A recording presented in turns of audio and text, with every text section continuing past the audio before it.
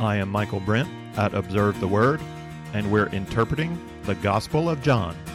Our text is John 4, 1 through 26. There came a woman of Samaria to draw water. That's our introduction to the woman who became famous because of her conversation with Jesus at a well in her hometown. John sets this woman in contrast to the man we encountered at the beginning of chapter 3. Now there was a man of the Pharisees named Nicodemus, a ruler of the Jews. This man came to him by night. There's significant similarity between the two stories. Both stories describe Jesus dialoguing with a single person. In both, Jesus introduces the topic of internal spiritual regeneration, and in both, Jesus uses water as a metaphor for regeneration. Those are the similarities. The differences are striking. The gender of the two persons is different, the race is different, the religion is different, the moral position is different, the social behavior is different, and the response is different. In all of these differences but one, Nicodemus has the advantage over the woman at the well. Let's consider each of these 6 differences briefly to get the full impact of the contrast. Starting with gender, Jesus should not be talking with the woman.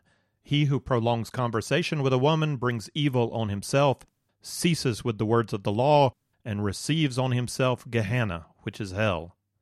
That's from a rabbinic source. The strictest Pharisees would walk with heads down to prevent looking at a woman. Jesus consistently breaks this prejudice. Clearly, he breaks it here with the Samaritan woman, and also later in the gospel in conversations with Mary and Martha and Mary Magdalene.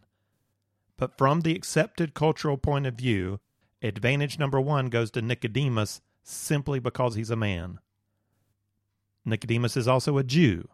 The Samaritans are not fully Jew, not fully Gentile. They're mixed blood. In the 8th century BC, the Assyrians demolished the northern kingdom of Israel. In accordance with their strategy to disorient subjugated peoples, the Assyrian conquerors deported the majority of the Jewish population from the north and imported other defeated peoples into Israel. These peoples intermarried with the poor remnant of the Jews who were left, so the Samaritans of Jesus' day were looked down on by the Jews as mixed race. Jews also looked down on Samaritans for their religious adaptation. Samaritans practiced a form of Yahweh worship, accepting the first 5 books of the Jewish Bible, but only the first 5 books. And along with other religious beliefs and practices developed on top of these selected biblical books, the Samaritans also built their own temple on Mount Gerizim. That was around 400 BC. Jewish animosity against Samaritan religious innovation was exemplified by the Jewish leader John Hyrcanus, who destroyed that Samaritan temple about 150 years before this conversation Jesus is having with the woman. In contrast to the woman, Nicodemus is by race a member of the chosen people, and by religion a highly committed Jew, a Pharisee. He's very well educated in Bible and theology. He's a teacher. The woman is at best only familiar with the folk religion of her misguided people. There's also a moral difference. As a Pharisee, Nicodemus is presumed to be highly religious, not only in his beliefs, but also in his moral behavior. The Pharisees were respected for putting into practice the law of Moses, whereas this woman's been married 5 times and is living with a man who is not her husband. D.A. Carson writes, rabbinic opinion disapproved more than 3 marriages, even though they were legally permissible. No body of religious opinion approved common law marriages. Finally, concerning social position, Nicodemus has it, and the woman does not. As a member of the ruling council in Jerusalem, Nicodemus is at the top of society, both politically and probably also monetarily. The woman's towards the bottom of society. This is probably suggested by John when he points out she came to the well alone in the heat of the day. She draws her own water, nobody helps her, at a time when nobody else would be there. The contrast between the two is huge, and every factor lies on the side of Nicodemus. Jesus has every reason to talk to him. Jesus has no business at all speaking to the Samaritan woman. Nicodemus could enhance Jesus' reputation. With the woman, he's in danger of staining it. Considering the influence and position of Nicodemus, something that stands out to me is that Jesus did not make any apparent attempt to win Nicodemus over politically or religiously. Jesus challenged Nicodemus in regard to the core issue of the gospel. If Jesus had come to set up the Davidic kingdom on earth, why would he not work to develop positive relationship with insiders? Somebody like Nicodemus, he's not hostile. He could be of use to Jesus. But in his conversation with Nicodemus, Jesus shows no thought about doors that Nicodemus could potentially open. And he's also not worried about doors Nicodemus might potentially shut. Jesus seems to be quite free from any allure of Nicodemus' political and religious influence. Jesus doesn't treat Nicodemus as a means to a greater end. Jesus sees Nicodemus as a man in need, a man who needs to see God, a man whose religion has left him in the dark, a man who needs to be born again. And here in Samaria, at the well, what does Jesus see here?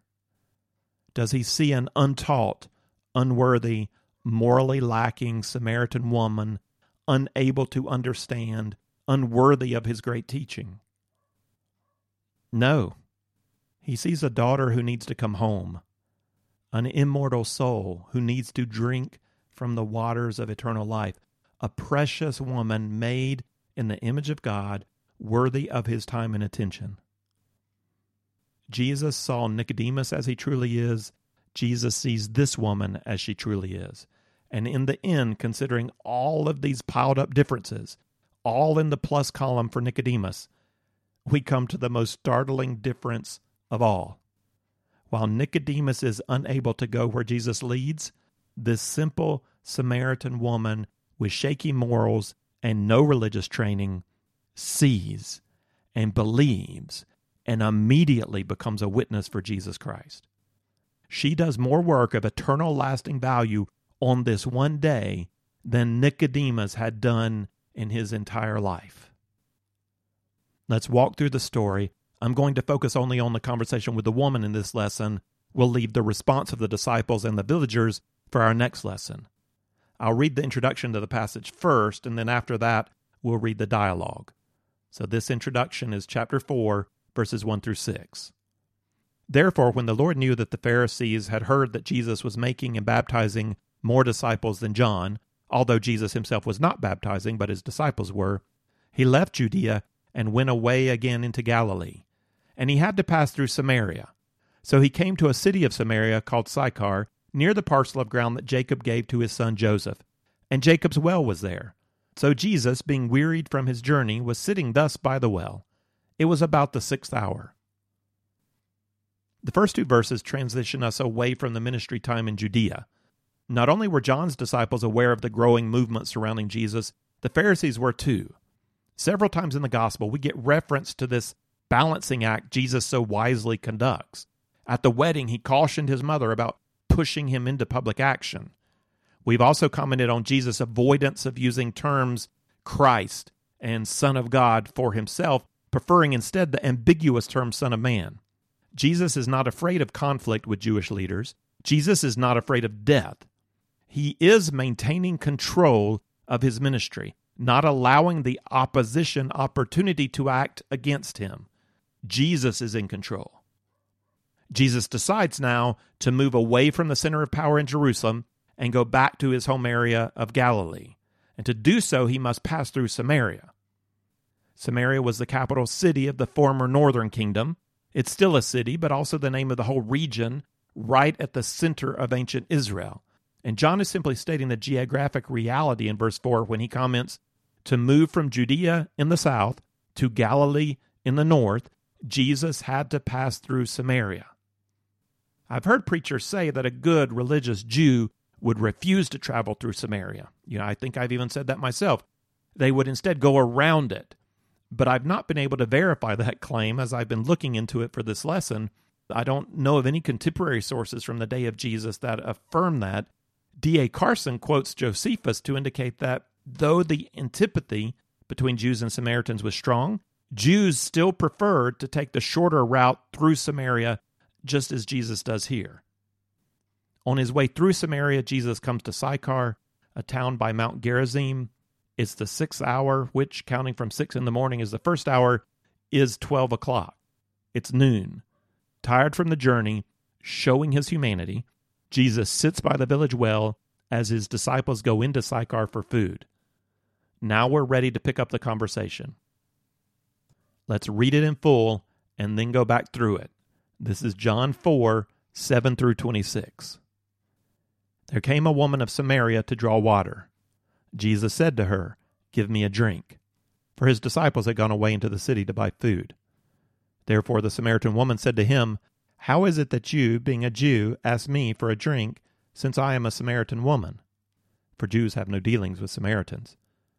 Jesus answered and said to her, "If you knew the gift of God and who it is who says to you, 'Give me a drink,' you would have asked him, and he would have given you living water." She said to him, "Sir, you have nothing to draw with, and the well is deep. Where then do you get that living water? You're not greater than our father Jacob, are you, who gave us the well and drank of it himself and his sons and his cattle?" Jesus answered and said to her, "Everyone who drinks of this water will thirst again, but whoever drinks of the water that I will give him shall never thirst. But the water that I will give him will become in him a well of water springing up to eternal life." The woman said to him, "Sir, give me this water so I will not be thirsty, nor come all the way here to draw." He said to her, "Go call your husband and come here." The woman answered and said, "I have no husband." Jesus said to her, "You have correctly said, 'I have no husband,' for you have had 5 husbands, and the one you now have is not your husband. This you have said truly." The woman said to him, "Sir, I perceive that you are a prophet. Our fathers worshipped in this mountain, and you people say that in Jerusalem is the place where men ought to worship." Jesus said to her, "Woman, believe me, an hour is coming when neither in this mountain nor in Jerusalem will you worship the Father. You worship what you do not know. We worship what we know, for salvation is from the Jews. But an hour is coming, and now is, when the true worshipers will worship the Father in spirit and truth. For such people the Father seeks to be his worshipers. God is spirit, and those who worship him must worship in spirit and truth." The woman said to him, "I know that Messiah is coming, he who is called Christ. When that one comes, he will declare all things to us." Jesus said to her, "I who speak to you am he." I'm going to consider this conversation from the perspective of gospel witness. What do we notice about how Jesus communicates the good news to this woman? And there's a lot to notice here. I'm going to be emphasizing 4 points. Jesus took the initiative. Jesus was more concerned with the woman than his own image. Jesus showed her the respect of human dignity, and Jesus told her the truth. We start with the fact that Jesus took the initiative. You can imagine a situation where you're alone and someone approaches. Something about the person makes you uncomfortable.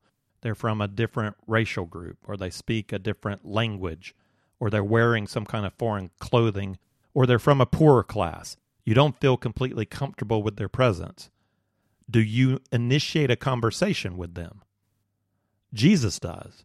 And he doesn't just say good afternoon or God be with you, any standard greeting. If he did, he would have likely received a look, a nod, or a formal response with no expectation of any further conversation.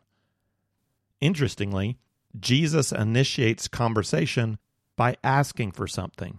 He puts himself in the place of need. He needs something from the woman. She understands his need. He's tired and thirsty and has nothing to draw water with.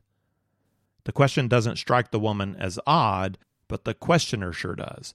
She immediately points out the incongruity of Jesus' request. He ought not be speaking to her. It's not appropriate.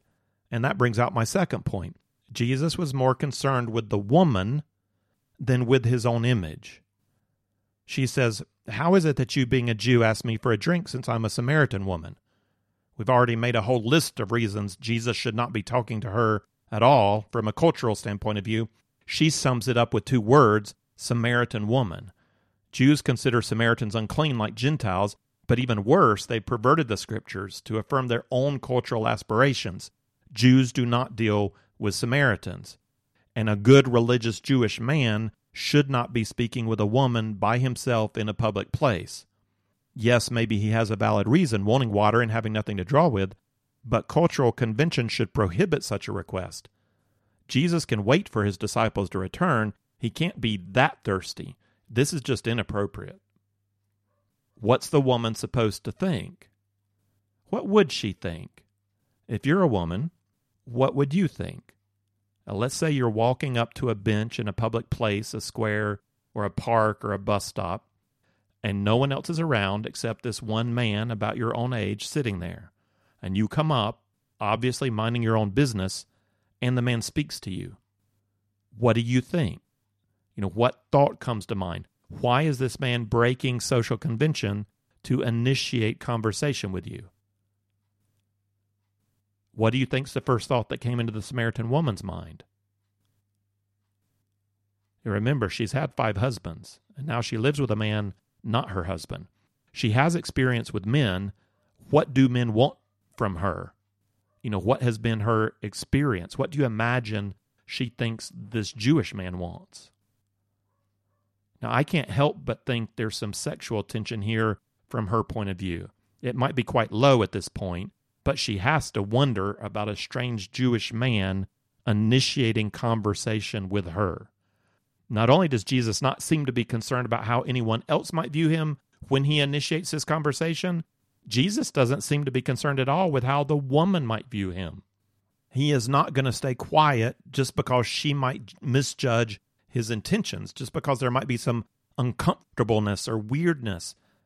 He's not asking for water for his sake. He's asking for water for her sake. He is giving her an opportunity to hear truly good news. And to be honest, this is a huge obstacle for me against sharing the good news of Jesus with other people. What will they think of me? And I know it's irrational. I have words of eternal life to share. What does it matter what somebody thinks of me?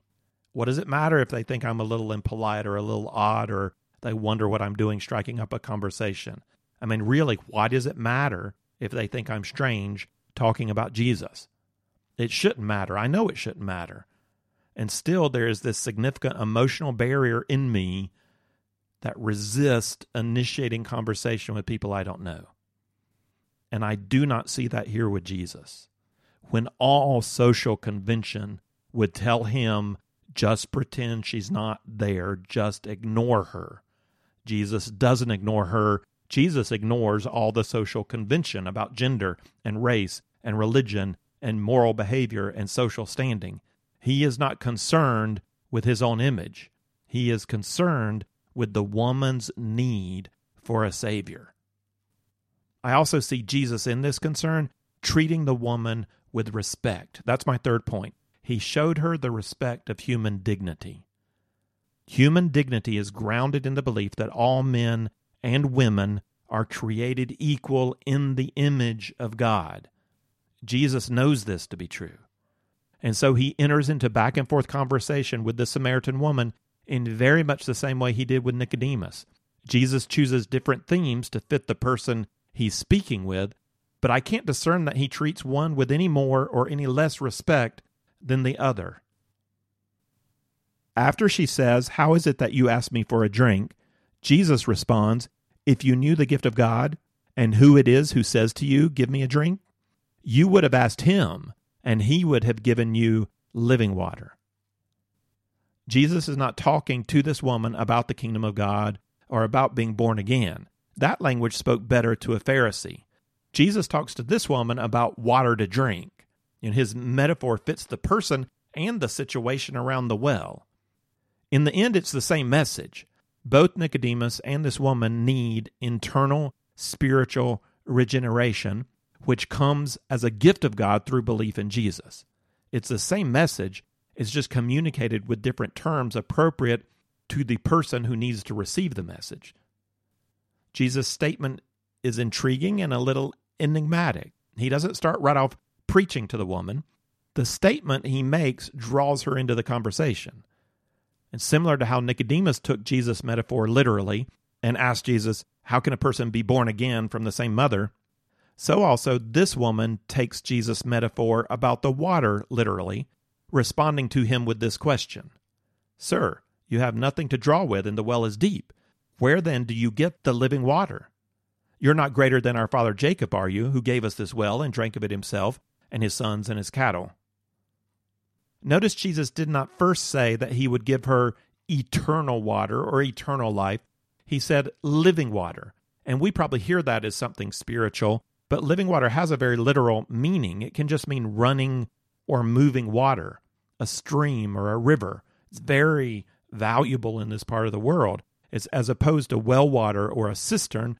Living running water is preferable to well water, which can be stagnant or can be used up. The well can go dry. The woman takes Jesus as saying he has the ability to provide better water than this well. And in a dry agrarian society, that's a pretty impressive, even audacious claim. Water is valuable. It's hard to come by. Showing some local pride, the woman points out the value of this particular well, which happens to be famous. Jesus must not know where he is. He needs to be educated. She's suggesting something like this. The well you see here was dug by Jacob himself 1,800 years ago. Jacob's sons, the fathers of the 12 tribes, and all their livestock drank at this here well. It did not run dry for them. It has not run dry for 18 centuries. And you claim to be able to give me something better? I like how in her retort to Jesus, she emphasizes the importance of her hometown well. And in doing so also points out that Samaritans have a claim that goes all the way back to the patriarchs. You Jews may look down on us, but our lineage and history goes as far back as yours does. Yet there's a bit of ethnic pride in her response. There's also a bit of irony, since the true answer to her question is, yes, as a matter of fact, I am much greater than Jacob, supremely greater than Jacob. But Jesus doesn't say that. He keeps that in. He doesn't judge her or treat her with contempt. Instead, he answers her by pressing on with his metaphor. Everyone who drinks of this water will thirst again, but whoever drinks of the water I will give him shall never thirst. But the water that I will give him will become in him a well of water springing up to eternal life. Now that's something new. Jesus is not claiming to provide a better source of water. He is claiming to provide better water. Something on a different order. He's talking about removing that thirst down in the soul. And this woman certainly thirsts. She has had 5 husbands. She's living with a man not her husband. She knows that life leaves you wanting. There is a yearning in the heart of every person, a craving for satisfaction, a sense that there must be something more, a God-shaped vacuum, a thirst for eternity. Jesus speaks to the thirst that he knows to exist within her. The woman is either not able to follow Jesus yet, or she doesn't want to give him any outward indication that she is following. She responds literally again, as though Jesus is still really talking about water, even though he said eternal life. Sir, give me this water, so I'll not be thirsty or come all the way here to draw. Jesus then changes direction. He does something both painful and merciful. He presses his finger onto the wound in her soul. He forces her moral failure into the light to bring her need to the surface. This is tricky in evangelistic conversation. To need a Savior, a person must admit their own failure. And it's not always easy to help them see that. If you have no need, you need no help. My next point is going to be that Jesus told her the truth. But I'm not yet ready to leave this point that Jesus showed her the respect of human dignity. We need to recognize the connection between the two, between respect and truth, because it's possible to speak truth with respect, but also possible to speak truth with disrespect. Jesus speaks truth, and it's painful truth, but it's not spoken with judgment or condescension. Jesus speaks truthfully about the moral failure the woman needs to own before she can see her Savior. I believe this is an act of respect for the dignity of this woman as a human being. Jesus treats her as a moral agent created in the image of God. He does this both speaking to her about her moral failure and speaking later to her about her incorrect religious views. He respects her enough to correct her, to disagree with her. And that might sound like disrespect to you, but if so, that's probably because modern culture takes the wrong-headed opinion that disagreement is somehow also disrespect. In Jesus' day, a religious teacher was not supposed to spend his time teaching women. Women could not grasp moral and theological truth like a man. Their place was to obey what their husband told them. Teach the husband, and he would tell the woman how to behave and what to believe. We see Jesus rejecting that idea of women here in this conversation. He treats her with dignity as though she has the potential to discern right from wrong herself, both in regard to morality and in regard to doctrine. Jesus is giving her the opportunity to take responsibility for her own moral behavior and her own understanding of truth. He treats her as a moral person with her own intellect and her own will. There's a difference between someone who disagrees with your ideas and someone who scorns you as a person. You can hear in the words and voice when someone communicates to you with sarcasm and condescension and judgment. I don't detect that here in this dialogue from Jesus. He's not putting the woman down. He's disagreeing with her and giving her a chance to respond to his claim about truth. Recognizing the respectful way that Jesus speaks leads us to the fourth point. Jesus told her the truth. As I've said, Jesus reveals both moral truth and doctrinal truth. We start with the moral truth.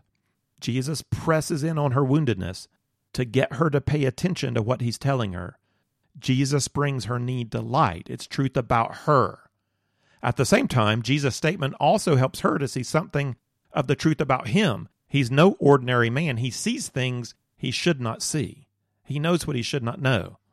He said to her, "Go call your husband and come here." The woman answered and said, "I have no husband." Jesus said to her, "You have correctly said, 'I have no husband,' for you have had 5 husbands, and the one whom you have now is not your husband. This you have said truly." Quite understandably, the woman first tells Jesus, "I have no husband." She doesn't want to volunteer her life situation to this stranger. Why would she admit to him her failing? She doesn't lie. She also doesn't tell the whole truth.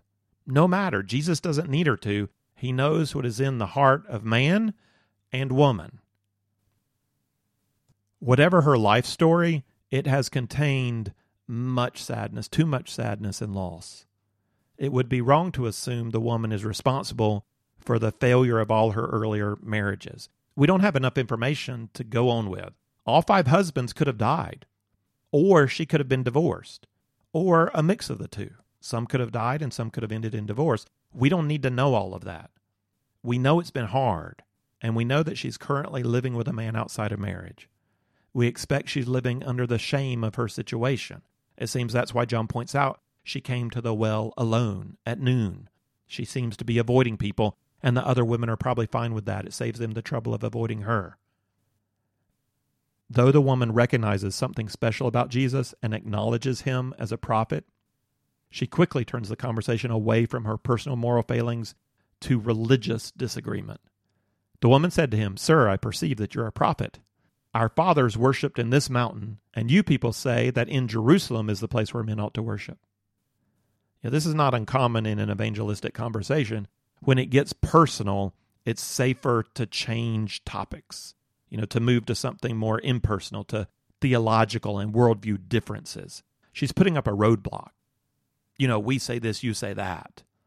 You might recognize something about my need or brokenness, but what good does that do? You believe one thing, I believe another thing. You're from your faith, I'm from my faith.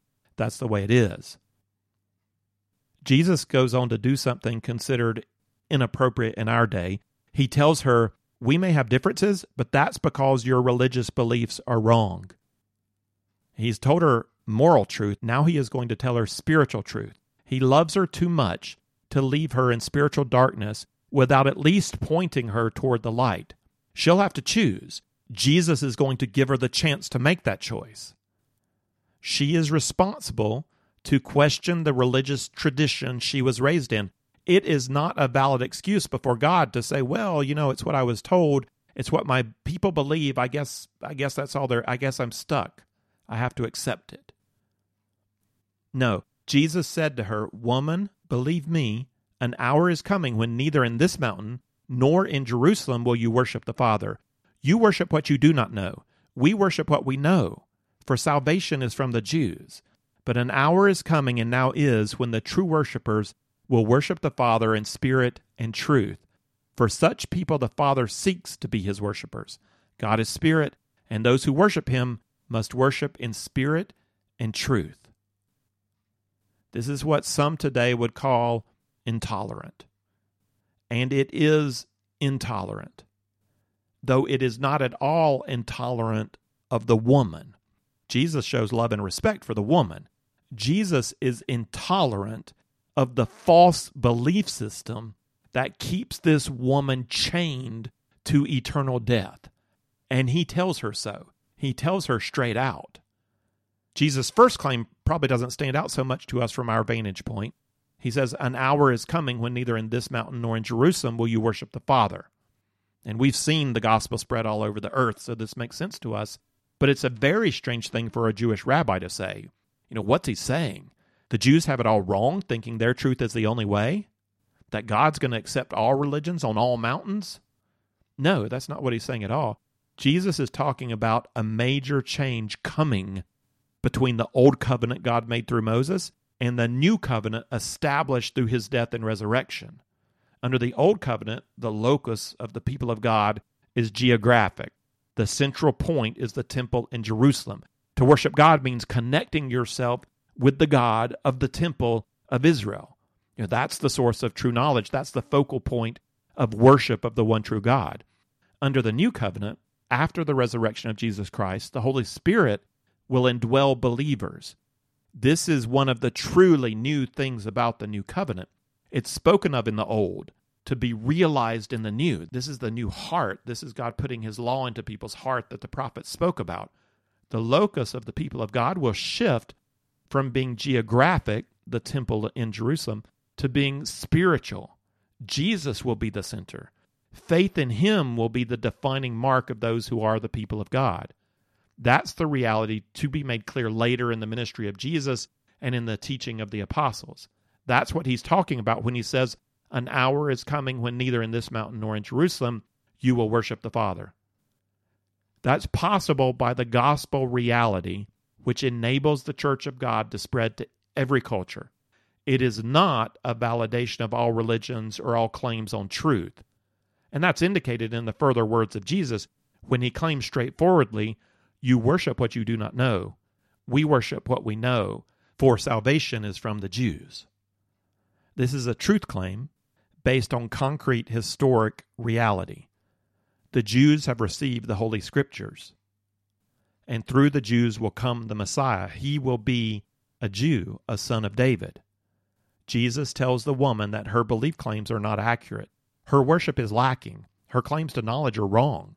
Jesus claims knowledge. Jesus connects faith with truth.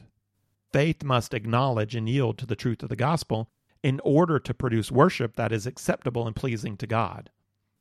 This is the truth that Jesus did not hold back from the Samaritan woman.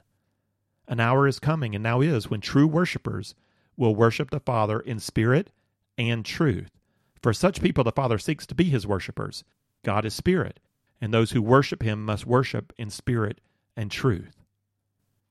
The Christian religion, when it is truly Christian, follows Jesus Christ in making a strong truth claim. There is one Savior. He is Jesus Christ. There is one way to God, faith in Jesus Christ. Worship based on false claims about God is not acceptable to God as worship. God requires two things. God requires internal regeneration by the Holy Spirit, new birth, and God requires recognition and submission to the truth revealed in Jesus Christ. Spirit and truth. Those who worship must worship in spirit and in truth. Those are the kinds of worshipers God is looking for. And we might think that Nicodemus is the perfect potential representative, that God is looking for worshipers like Nicodemus. Certainly not like this Samaritan woman. But if we were to think that, we would be so wrong. In the earlier conversation with Nicodemus, the conversation faltered. Nicodemus just fell out of it. He couldn't follow Jesus. He didn't understand. He was not yet able or not yet willing to yield to the truth. What should we expect from this simple, uneducated, foreign woman? Certainly she'll not be able to follow Jesus' revelation if Nicodemus could not. She's not a picture of the type of worshiper that God is seeking. Well, is she not? What is God seeking? Worshipers who will worship in spirit and in truth. And she is beginning to follow what Jesus is saying about himself. She remembers something she's heard. She says, this is from her Samaritan religion, I know that Messiah is coming, he who is called Christ. When that one comes, he will declare all things to us. It's an interesting connection. It's something jumbled up in Samaritan religion that comes to her mind, and God uses that to open her heart. If the Samaritan woman was referring to the Samaritan Messiah, then she was thinking of a second Moses figure called Tahib. According to Carson, Samaritans pictured the Tahib as one who would reveal the truth in line with his role as the ultimate prophet. That thinking matches with what the woman has just said. He will declare all things to us. And it just happens that that Samaritan idea matches the truth of who Jesus is.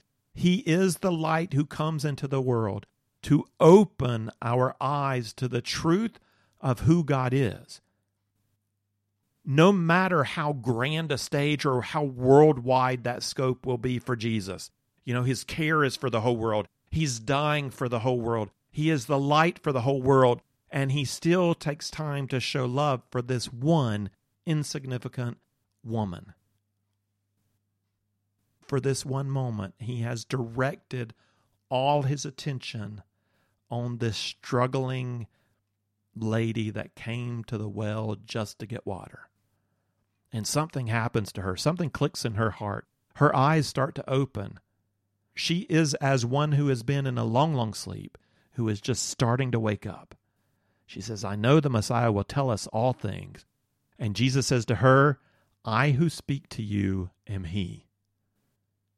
A more literal translation of the Greek is, I am who speaks to you. This is the first I am statement of John. And it's said to this woman who doesn't get it at all at this moment. And we're later going to see that this is a claim to divinity. And John is going to build on this. There are going to be 7 I am statements like this, where Jesus just says, I am. And there are going to be 7 where Jesus says, I am plus an object. I am the bread of life. You know, I am the light of the world. Now, I don't think the woman picked up on this at all here. Having our eyes open to Jesus doesn't mean we immediately get everything about Jesus. It means we get enough. And she sees him in that moment. The eyes of her heart are open and she sees him. And then she runs off to tell the village. I love this story on so many levels. The love Jesus shows for one individual. The way he speaks truth with respect. The way he begins with his own need, but then he leads her to her need. The way he uses language that just matches the situation. Jesus is clearly the master. And we're disciples. A friend of mine recently told me that he likes the term apprentice better than disciple because the word disciple can imply passive learning, you know, just sitting at the feet of the master. An apprentice is more active. You know, an apprentice learns not only by listening to the master, but also by watching the master and imitating the master, doing what the master does until he or she acquires the ability to do those things for themselves. In the Gospel of John, the primary role of the disciple or the apprentice is witness. That's what we see disciples doing. They're the ones who point to Jesus. How do we learn to be a witness? Well, by being apprentice of the master. And here he's modeling for us in this conversation with the Samaritan woman how to witness. I've suggested 4 principles. Let's sum those up in our conclusion. First, as Jesus took the initiative, we take the initiative. We don't wait for others to ask us for living water to drink. They might not even know they're thirsty, or they might not connect us with any possible solution to their thirst. we take the initiative to share the good news about Jesus with others. Second, as Jesus was more concerned with the woman than his own image, we have to be willing to put aside our fear of what others think about us for their sake. We need God to somehow increase our love for lost people such that our concern for them overcomes our concern for our own reputation. Jesus models for us that it is okay with God if people misunderstand our motives and think we're a little weird. God knows our heart, and he knows what we're about. Third, as Jesus showed this woman the respect of human dignity, we ought not prejudge any person, no matter gender, race, clothing, smell, social standing. Jesus reaches across culture. He reaches across class barriers. God is at work, and he's ready to surprise us. You never know who might be ready to believe. And fourth, as Jesus told her the truth, if we are to witness to Jesus, we also have to tell the truth. We have to be willing to disagree, to say with humility and respect, I think you're wrong about that. I believe Jesus is the only way. There is no other way. And this is why I believe that. It is our task to proclaim the truth. It is not our task to change the human heart. We cannot argue anyone into true faith. A Nicodemus will take years to believe. For this woman, it took one unexpected moment, one conversation. Faith is spiritual sight. It is something God must bring about in the human heart. And that's not our part. Our part is to share what we know with love and respect in the power of the Holy Spirit, entrusting the results to God. If you would like the text of this lesson with some reflection questions, or if you'd like to see overview charts that go along with our study of the Gospel of John, then check out the resource page at observetheword.com.